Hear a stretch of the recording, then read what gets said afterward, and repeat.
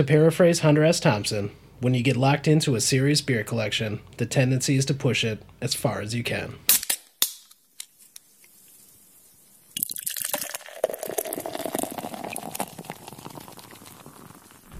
Cheers. Son of a bitch! Give me a drink. One more night. On this camping thing. Son of a bitch! If I drink it clean, I'm gonna drink my life away.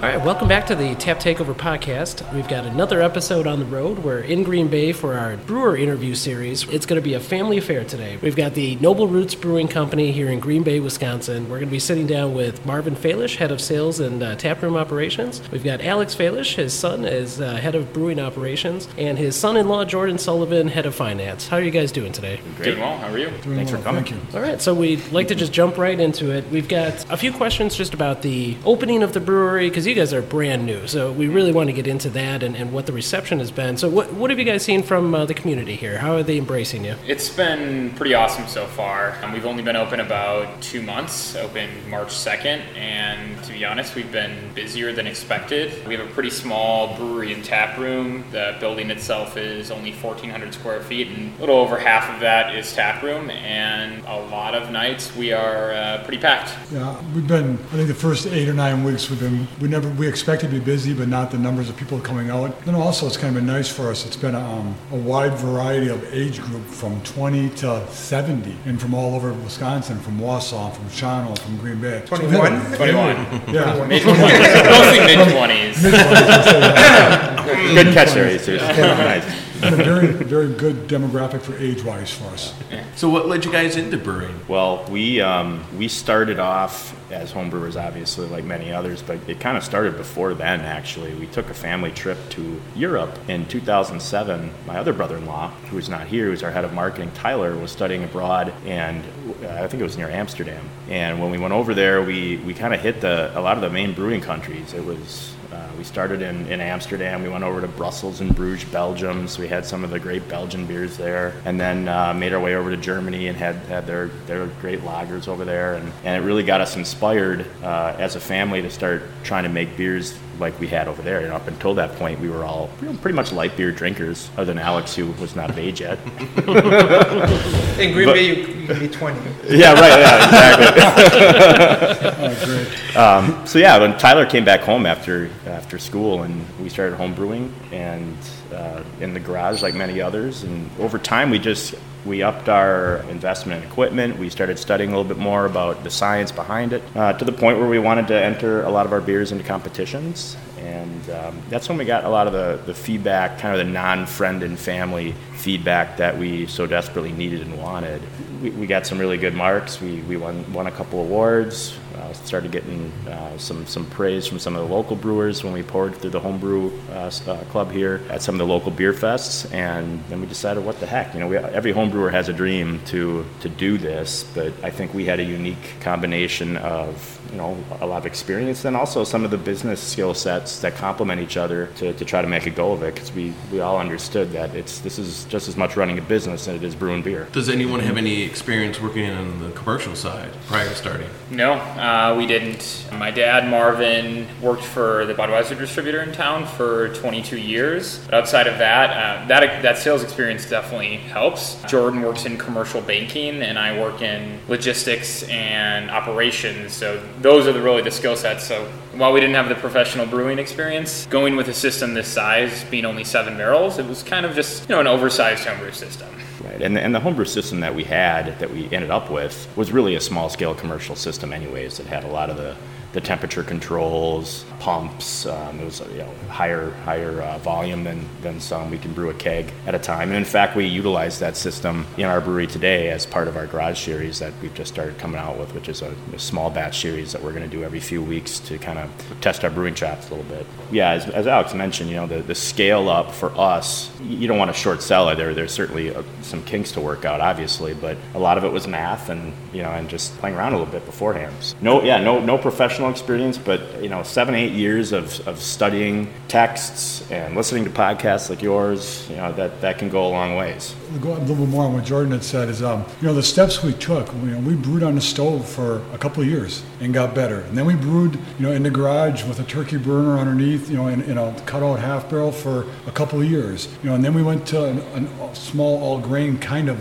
brewing out of a grain in a bag for a while. So every time we did that, we got better at what we were doing until we got to that small professional system that we have. And then once we mastered that, then making that transition makes it a lot easier because we kind of took our times jumping those steps. When I introduced myself and I told you about the podcast, I thought that was interesting that you said you actually learned a lot from podcasts. So what did you, specifically learn from that? What are your favorites? A lot of the stuff we listen to, the Beersmith podcast, we use Beersmith software for designing recipes. We have for a few years as homebrewers, and we've found that a lot of breweries this size still use the software. The scaling up can make it a little easier, but not all of the formulas work. On top of that, I listen to a few different shows on the brewing networks. The Jamil Show, Brewing with Style, Brew Strong for sure. And then when I get a little bored with the technical piece, listen to The Session for a good laugh. I have a really long commute to my other job, so I get to listen to a lot of podcasts. Including the Tap Takeover podcast. Of course. That's right. Yeah, another one that we listened to is The Business of Beer, and that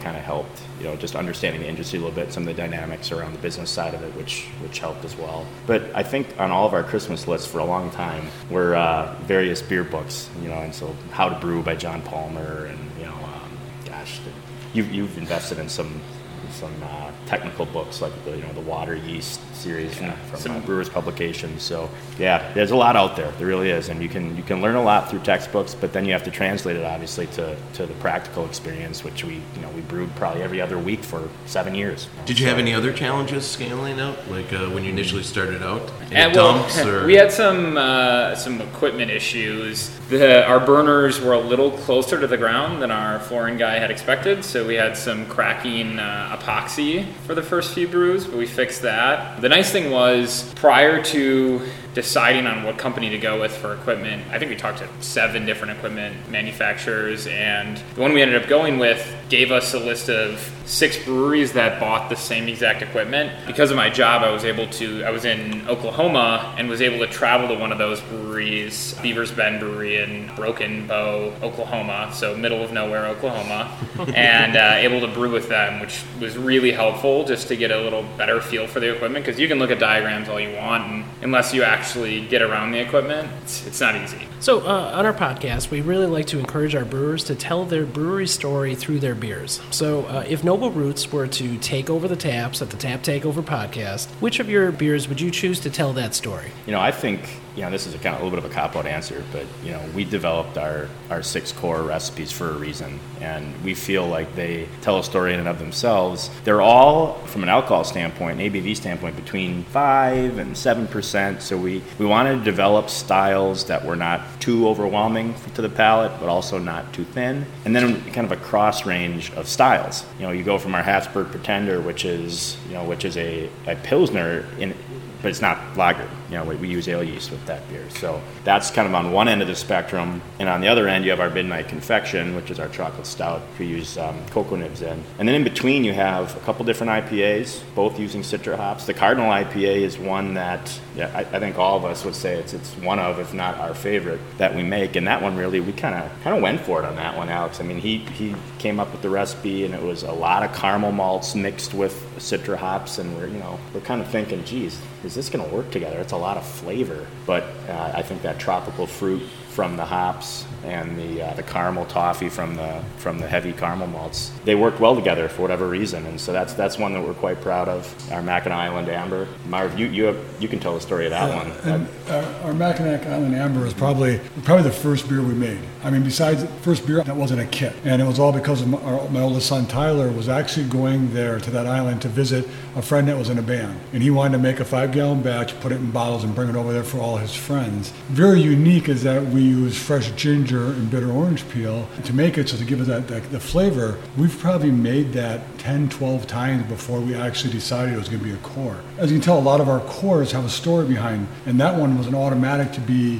one of ours because of the story behind it. I mean, it was probably the first beer that we've made ever that was actually going to be, we thought, go somewhere for us. And it's also, nobody else has actually tried to do something using a fresh ginger, which can vary in flavor because depending on how fresh it is, and then using bitter orange peel. So that was kind of a unique brand for us to make. And that one's changed a lot over time. I don't particularly remember the very first one because I wasn't super involved in the brewing at that point because I was probably, 16 at the time.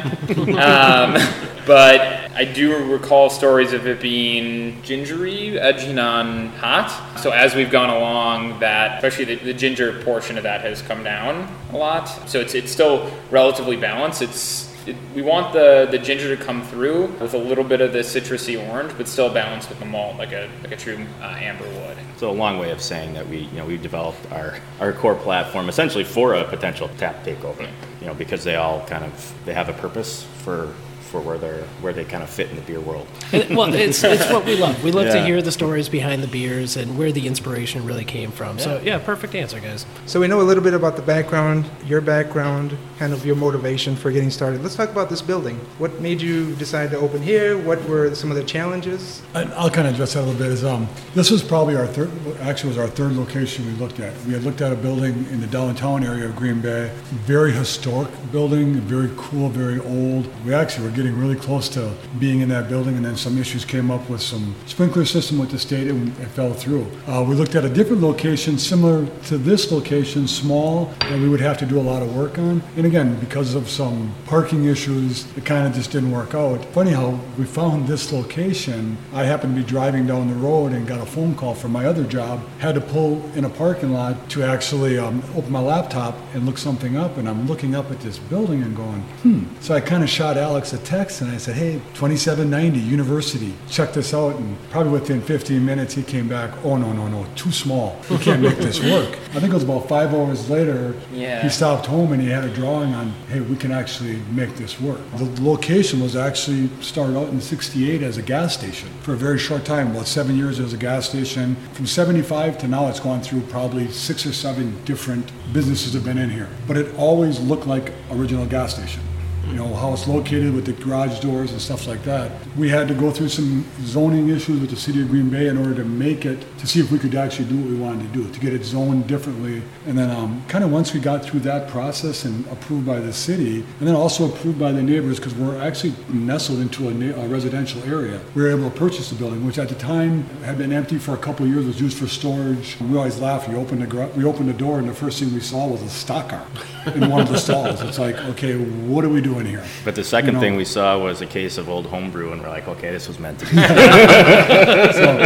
So I mean, it's a lot of the issues we had being an old, once we were able to purchase the building back in May, a lot of the issues was the fact that it was a block old gas station that there was really nothing to it. Cinder block with a brick front on it, walls where we didn't think there'd be walls, concrete walls that had to be knocked out. But we all had ideals that we'd been kind of looking at for years of what we wanted it to look like. Talking to a bunch of people we know, we had a lot of help. Our wives and girlfriends, giving ideas of what they wanted to look like. It kind of all fell together. So basically, we gutted the building completely, and then started from a block building, and then built it up from there. Yeah, it certainly doesn't look like a gas station anymore. No, it was taken down to the bones for sure. There were a lot of things we needed to do to it. There were 2 roofs on this place, both weren't to code. We had to rip both of those off. On a hot August day, we were up there with a bunch of friends tearing that off. So literally blood, sweat, and tears into this building.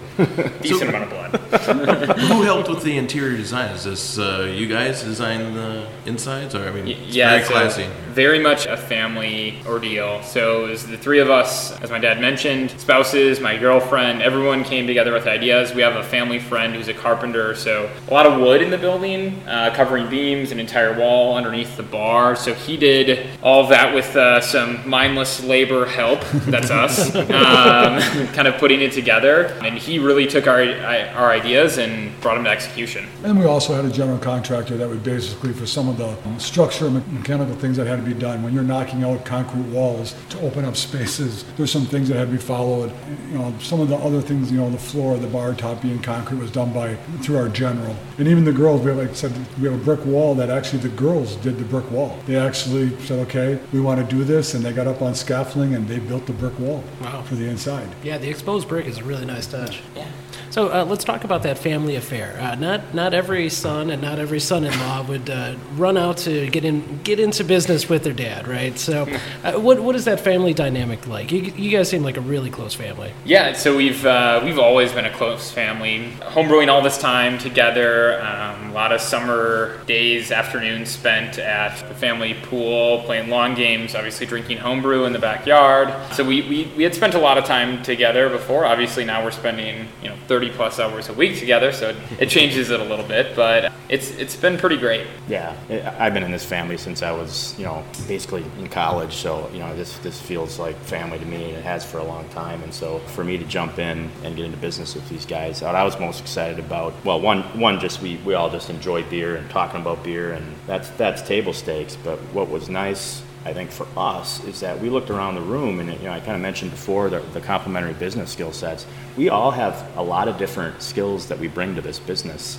Alex is very good from a process standpoint, brewing and the recipe development. Marv with his sales background, and me with my finance background. And we had a lot of the necessary skill sets. And one person that we've talked about a little bit, Tyler, as our head of marketing. He started us out in home brewing, and he kind of got the ball rolling, and he's played a big role, even though he's in New York City now. He does all of our social media, our websites, and this is a brand business, and Tyler understands that. We all now understand that, and he spent a lot of time purposely thinking about how we were going to reach out to the community. And I think that's a big reason for our early success, is because we built kind of a following from when we anticipated opening in about October of last year, and because of the permitting process being a little delayed for us, it took us until to March to open. But we used that time in between essentially to market and brand ourselves. So for me, that was a big part of it, is that we all we could draw on each other's strengths to kind of fill in the gaps a little bit. We all have day jobs, and so we all need to chip in together to make this work. A lot of it was just we needed a lot of bodies to do it, and so we have a lot of family nearby, and they're all pitching in. And the other part of that too is that we talk about, people see us three a lot, but they don't see, like Jordan said, they don't see Tyler. And Tyler being in New York kind of keeps us in check a lot also, is that, hey, what are you guys doing? Why are you doing this? Our wives and future, Alex's fiance and my daughter Megan's fiance, they kind of also, they're a big part of the fact is that they could also step back and not look at, when we were looking at strictly financial stuff or building stuff, they were looking at ideas on how to decorate it. They were looking at ideas on, what are we going to do in apparel? What are we going to do for outside? What are we going to do for inside design? A lot of what they did also, people don't know about, but they were a big part in helping us get to this point. Absolutely. And they continue to be a big part because they're also here working when we're working, and people, I think, understand that there's always someone behind us that was helping us on it. Well, let's talk about that branding that you just mentioned. One of the really cool things is when our listeners look you guys up on your website, noblroots.com, they're going to see a fantastic logo that you guys have put together.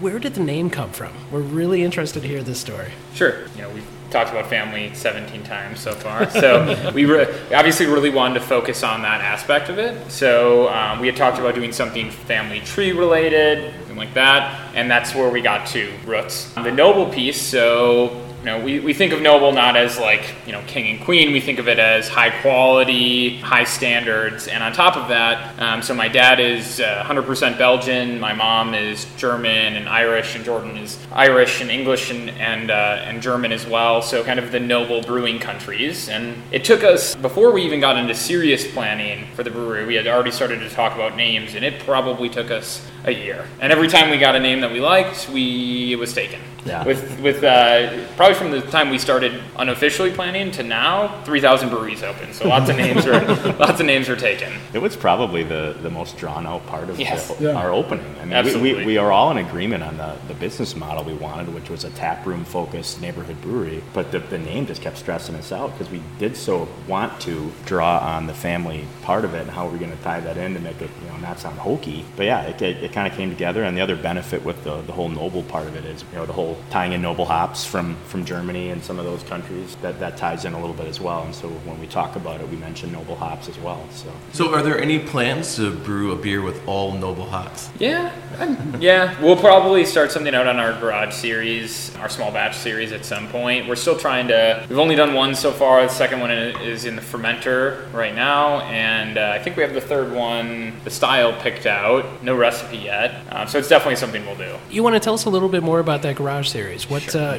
So what do we have in the works? If we're taking over the taps, you gotta throw something a little crazy on there so you get the beer nerds out. What do you guys got in the works? Okay, so I'll first introduce the garage series. We brought over to this building our old homebrew system. So 15-gallon pump-fed system, really easy to use, really fun to use. We're able to brew on it while brewing on our commercial system. And we wanted to use it as a way to introduce some new beers without having to make 7 barrels at a time. And either make beers that could potentially be full batches at some point or things that were completely off the wall. So the first one we did was Belgian double with wildflower honey and blackberry puree. So definitely not something that's going to be on the 7-barrel system, something a little off the wall. Our second one is also a Belgian beer. It's going to be Tyler's going to be mad at me for this one, but we haven't actually released what it's going to be yet. It's going to come out on the Friday of Green Bay Craft Beer Week, so a little over 2 weeks away, or a little less than 2 weeks away. So it's going to be a Belgian Saison with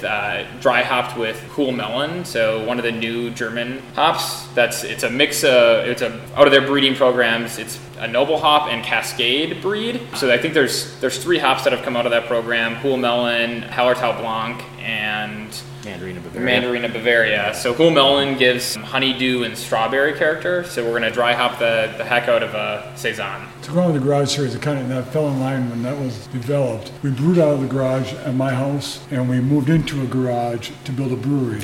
So having the garage series, that name kind of fell right in character of where we're at. Very cool. Absolutely. Okay. I think this is a good time to try some of your beers, and we'll take a little break, do a little tasting, and we'll be right back after some beer news.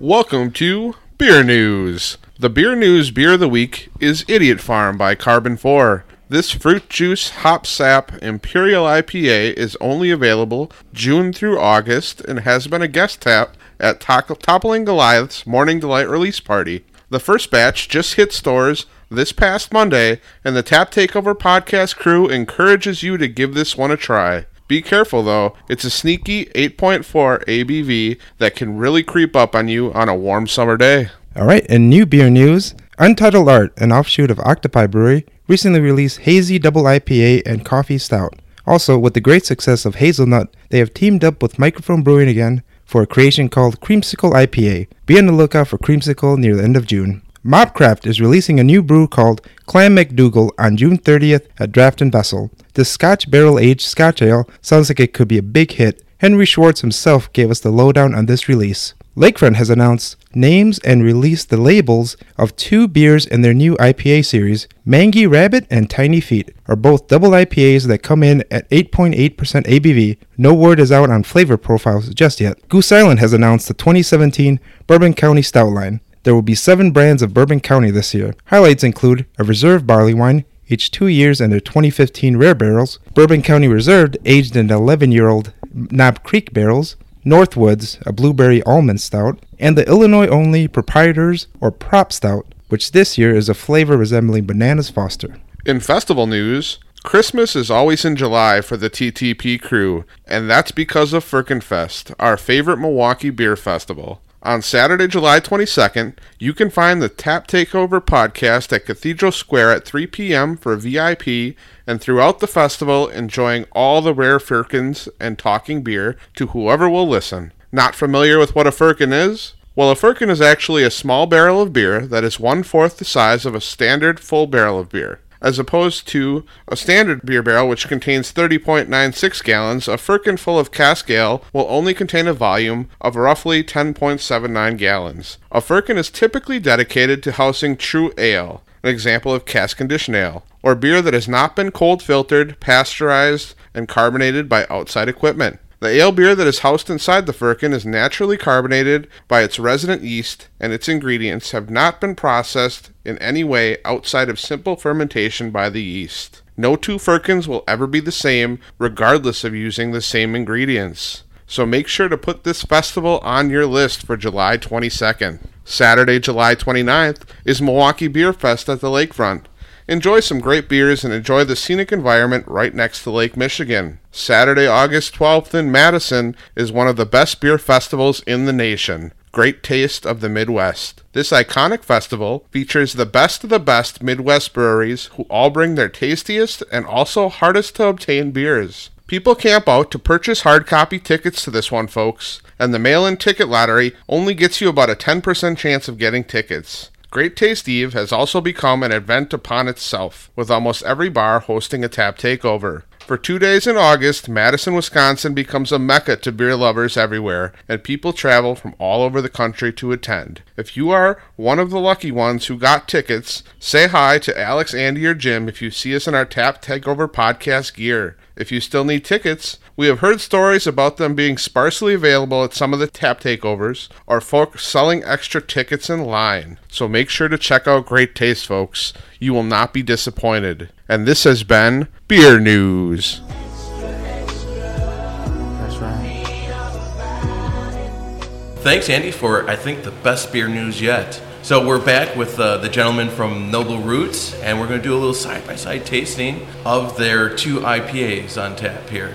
So we've got the Noble Roots IPA and the Cardinal IPA. Why don't you tell us a little bit what we should be tasting in these? Okay, so those 2 beers actually have a lot of similarities. So we use the same bittering hops and the same end of boil hops and dry hops, just at some different levels. So the Noble Roots IPA is definitely a little bit more towards traditional IPA. I wouldn't call it. It's definitely not East Coast. It doesn't have that overly malty character, but it's also not. It's not West Coast. It's not ridiculously dry and ridiculously bitter. For that, we wanted to make an IPA that was a little more approachable. Sometimes non-craft beer drinkers, which we have a lot of in the Green Bay area, think of IPAs as overly bitter and burn your tongue. So for this, we put a healthy amount of bittering hops in, and then we focus the rest of our hops in the last 10 minutes of the boil to give more flavor and aroma. And then we dry hop it at about a pound per barrel. So a decent amount of dry hops in there. We use Citra hops for that beer. So some grapefruit, some melon, and you get some of the same characteristics on the aroma as well. For the Cardinal IPA, again, similar concept. I don't want to burn your tongue. I want you to be able to drink 2-3 pints of it. With that beer, we use a decent amount of crystal malt, ranging from crystal 120, 80, and 40, to give it, some breadiness, some caramel, some almost dark fruit character to balance with the hops, which is a little odd. So a lot of red IPAs that people make end up being red in color and then just an IPA, and that's not what we wanted to do. We wanted to have some strong maltiness to balance out that bitterness. That beer is actually kind of inspired by a different Wisconsin brewer. So Vintage Brewing down in Madison, they make their Better Off Red, which not that similar. Theirs is more of it gears a little bit more towards the kind of just red-colored hoppy pale ale or IPA. So we use that as a jumping-off point to build this beer. Well, I really am enjoying the Noble Roots IPA. The hops are really shining through on the nose. The citrus shining on the palate. Cardinals reminds me a lot of more of an English style IPA, where the malt is more shining through than the hops. Yeah, it's honestly tough to pick a favorite between the two. They're not that they're similar. It's just they're very good in very different ways. So, yeah, great job, guys. I picked the favorite. Oh, all right. Which one's your favorite? I like the Noble Roots. I like the citrusy more. Okay. Everybody has an opinion. That's why we make 6 different core beers, so everybody can find their own favorite. No, but I love the color of the Cardinal. I don't know, it's really just nice. See, that's my descriptive. Yeah, nice. It's very nice.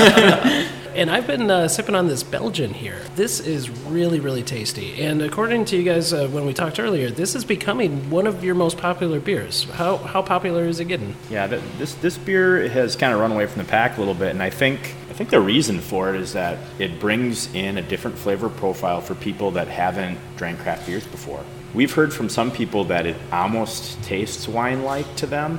Maybe it's a little bit like a Riesling or a Pinot Grigio or something like that. I don't necessarily get that myself, but I think some people are drawing that comparison because they're not used to that Belgian yeast character. And with this beer, we use some sugar in the boil to kind of dry out the body a little bit, but also keep the alcohol a little bit higher.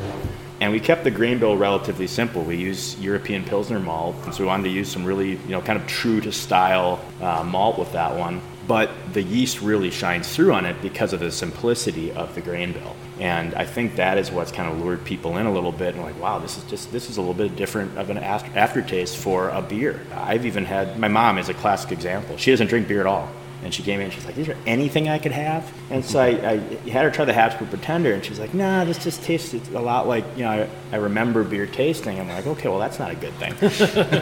We think it's a little better than that. But she had the Blonde Belgian, and she's like, no, this is different than anything I've ever had. It tastes a little bit like wine. And if my mom can like this beer, I can understand why it has become our best seller. Yeah, it's got the banana and clove flavors going on. The esters seem really, really subtle, so I can see that being very approachable for a person who hasn't really gotten into the Belgian ales before. All right, so you got a really cool space, awesome beer, but as of right now, you can only get it here, right? What is the plan for distribution, growth? Yeah, you want to go with that? Distribution, we had kind of planned even before now to be in distribution. Very fortunate to be as busy as we were. The first 8 weeks, it kind of put us back a little bit on production. We are now probably looking in the next couple of weeks that we're going to self-distribute ourselves, and we're going to hand-pick 6 or 8 locations to start. Do a little research of what they have, and what they have in local and what they're carrying for other craft beers, and then we'll sit down with the owner, do some tasting with them. And most of the ones we're looking at have been in our facility because they know about us, and they've been kind of, besides us talking to them, they're actually recruiting us also to come to their facilities. So we'll kind of sit down and pick a brand or two that we feel is a good fit for us, just for what their clientele is, for what they're carrying, and also for where their location is. It's important to us that when we do this, that we kind of cover some areas that we might not be getting people right now from, whether it's too far or it's just maybe a little bit different clientele. So we'll kind of go in that process in the next couple of weeks. So what's going to drive that decision point to engage with a distributor? You've had extensive background there. And what are some of the pros and cons of self-distribution versus working with someone? The distributors most of the distributors in Green Bay have already contacted us about signing on with them. The three of us, our philosophy is that we'll let the brand take us there. When that time comes that we have to make that decision, we will. What we really like about being able to self-distribute is that we get to pick. It's our choice where it goes. There's a lot of variables when you pick where you want to be from clientele, from what they have on tap, also from what they do, how they operate their business, from line cleaning to, do they run them on special? How fast do they turn a barrel? So those are all things that we're looking at before we make that decision. But it's nice that we can make that decision. Sometimes when you sign with a distributor, that's not your choice. It'll definitely be a leap of faith at some point. I mean, this particular facility has some limitations to it for us from a production standpoint. If we're brewing once a week, we can really only brew 60 kegs a month. So if we're selling half that, say, through the tap room, that's going to always be number one priority for us. It's the business model we wanted. We wanted to build our brand through the tap room. From there, it's just you're doing math a little bit. How much can we actually self-distribute? And there'll be a point where we're like, okay, we're kind of where we're capped out in this building, unless we're going to add another brew day, unless we're going to consider contracting, and those are things that could be next logical steps for us. But we're 2 months in. We're trying to get a gauge as to how this brand's going to take off in the market, and I think the next logical step is self-distribution, and we'll see how quickly they go through our product, and we'll make decisions from there. As Marv mentioned, we want the market to pull us. We don't want to push into it. I don't want to say that we're saturated. We're not. There's a lot of room for growth in this industry. But when you go into the local retailers and you see 100 brands, we're a 2-month-old brand. We want to have a little more confidence, I think, that a wider group of people are going to support our brand before we make that decision, because that decision involves a lot of things for us. It would involve giving up our day jobs, it would involve investing in a new space potentially and more equipment, and those are very big decisions. We're, I believe, right around the 150th brewery in Wisconsin, and now there are, I always mix up the numbers, I think there's 5,300 breweries in the U.S. that could either be permit holders or physical breweries. Either way, we get to look at what they're doing and see the mistakes that have been made in the past, and there's plenty of breweries that have overextended themselves, pushed into markets that they maybe shouldn't have gone into, and those are certainly things that we want to avoid. Yeah, it's pretty incredible that the craft brewing industry has become a much bigger market share of those 5,300 breweries, you know? And it's fun for us as podcasters and fun for our listeners to sit down and listen to guys like you who are very young in this space, you know, because there's different approaches. You know, you can have a vision and want to just force that vision on people, or you can do like you guys are doing, which is growing organically. What do people like? Where are they spending their dollars? So it's really fun for us to sit down with you guys and talk through some of those issues. So again, thank you for sitting down with us. Thanks for coming. Oh, you're welcome. So we also, a big part of our podcast, we like to talk about cellar collections. You know, we've each got our own cellar collection. We like to throw some special bottles down there. Do you guys cellar any beers? Is it homebrew stuff? Do you have any whales in your basement? I think, so we have, I think, 1 or 2 bottles left of Lambic that we made as home brewers. It has to be 7 years ago. Yeah. So the last time we opened one was May, the day we signed on this building. So we opened a 22 ounce. We opened a 22 ounce of that, and we opened a 12 ouncer of Imperial, I think it was a Belgian triple craziness. I can't even remember, to be honest. We'll just call it a strong Belgian ale. Yeah, ridiculously strong Belgian ale. So we opened a bottle of that Lambic that we made 7 years ago. I think we have 1 or 2 bottles left that we had talked about opening one. No, we did open one the last time Tyler was home, right around the time when we were about to open. So I lied. We did have one recently. So I think we have 1 bottle left. With that, I remember when we made that and we went to the homebrew store to get our ingredients, and the guy who owned the homebrew store has been doing this for years, looked at us and said, "Are you crazy?" He goes, "Homebrewers don't make Lambics." He goes, "You just don't do that." You know, and it's actually it's phenomenal. Yeah. It just kind of stinks that we're down to 1 or 2 bottles. Yeah. We actually had to brew it at my house, which is not too far from Marv's house, but where we were home brewing, because we at least knew that there was a potential for cross-contamination if we introduced some of that black dough and all those goodies in those beers in the same space. So yeah, that's one that we've done ourselves. Personally, I'm a big fan of Central Waters, you know, and so I have some of their stouts and barley wines and Scotch ales lying down in my basement. And then I had the opportunity to go to Asheville, North Carolina last spring break.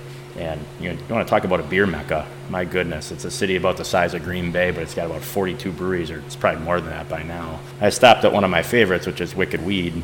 Make great sour beers there, and picked up a few bottles, and I'm laying those down right now. I think the last time I went out to New York, which was about 1.5 years ago, I picked up some Evil Twin, the Danish guys that Gypsy brew. Mm-hmm. So I have a couple of bottles of their stuff sitting around. Actually, one a Goza I've been itching to drink for a while and just haven't. Maybe tonight. Maybe tonight. I just convinced myself. Yes. Haven't found the right special occasion. Yeah, exactly. And then for me, it's usually when I go places, I get IPAs. The problem that I have is that they don't last long because I'm a huge IPA guy. So after about a week or two, and it's sitting there, and it's like, oh, well, and then I open it. Now we're celebrating anyway. So, yeah. Well, the whole aging thing is interesting because we've been getting feedback from brewers in Milwaukee. They actually have an aging program now. Mm-hmm. They have a little hourglass that kind of promotes aging your beer. But some of the feedback we've gotten is like, why are you aging beer? I'm putting it in the bottle because it's ready to drink now. And that's a very interesting divide. I guess, what are your guys' thoughts on that in general? Yeah, I was listening to your Half Acre podcast just earlier today, and I tend to agree with what they say, is that, you know, as long as the brewer has taken the care to put in the proper amount of time, then by all means, I don't think you should age that beer unless you want to. I mean, people have their own reasons for trying things out, and we don't want to discourage that by any means. If they want to see what flavors develop, that's fine. But usually the brewers know best as to how good a shape that beer is going to be in when it's released. And I think it was Matt from Half Acre that said that, and I'm saying that's actually a really good point. It's just you have to make sure that you're doing that as a brewer. So that's kind of my take, and I can agree with them. When you age a beer, it better be a style that handles oxidation well. I mean, and a lot of beers don't.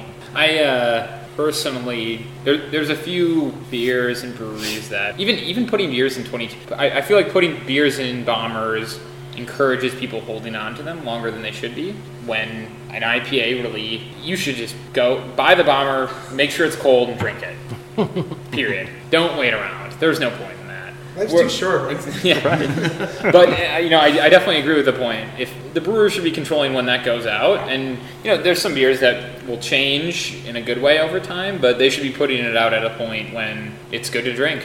So, any plans for you guys as far as a barrel aging program, anything like that? I mean, I know it's a limited space, so you might have to put them in the rafters or something. But people will be using them on the roof. There you go. Yeah, we'd certainly like to try it. It's not something we really did. We never true barrel aged as homebrewers. We did some stuff with oak chips. It's certainly something we'll do once we get our feet underneath us a little bit more. We get a little more space at some point. Once you hit that 6 month mark, right? Sure. Yeah, that's a good time to do it. Exactly. A lot of things we want to do. Yeah.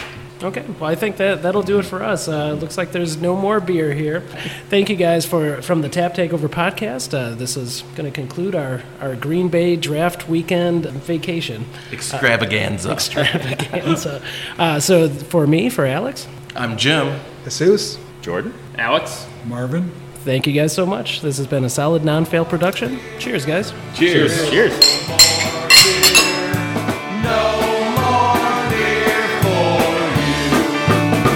He said there's no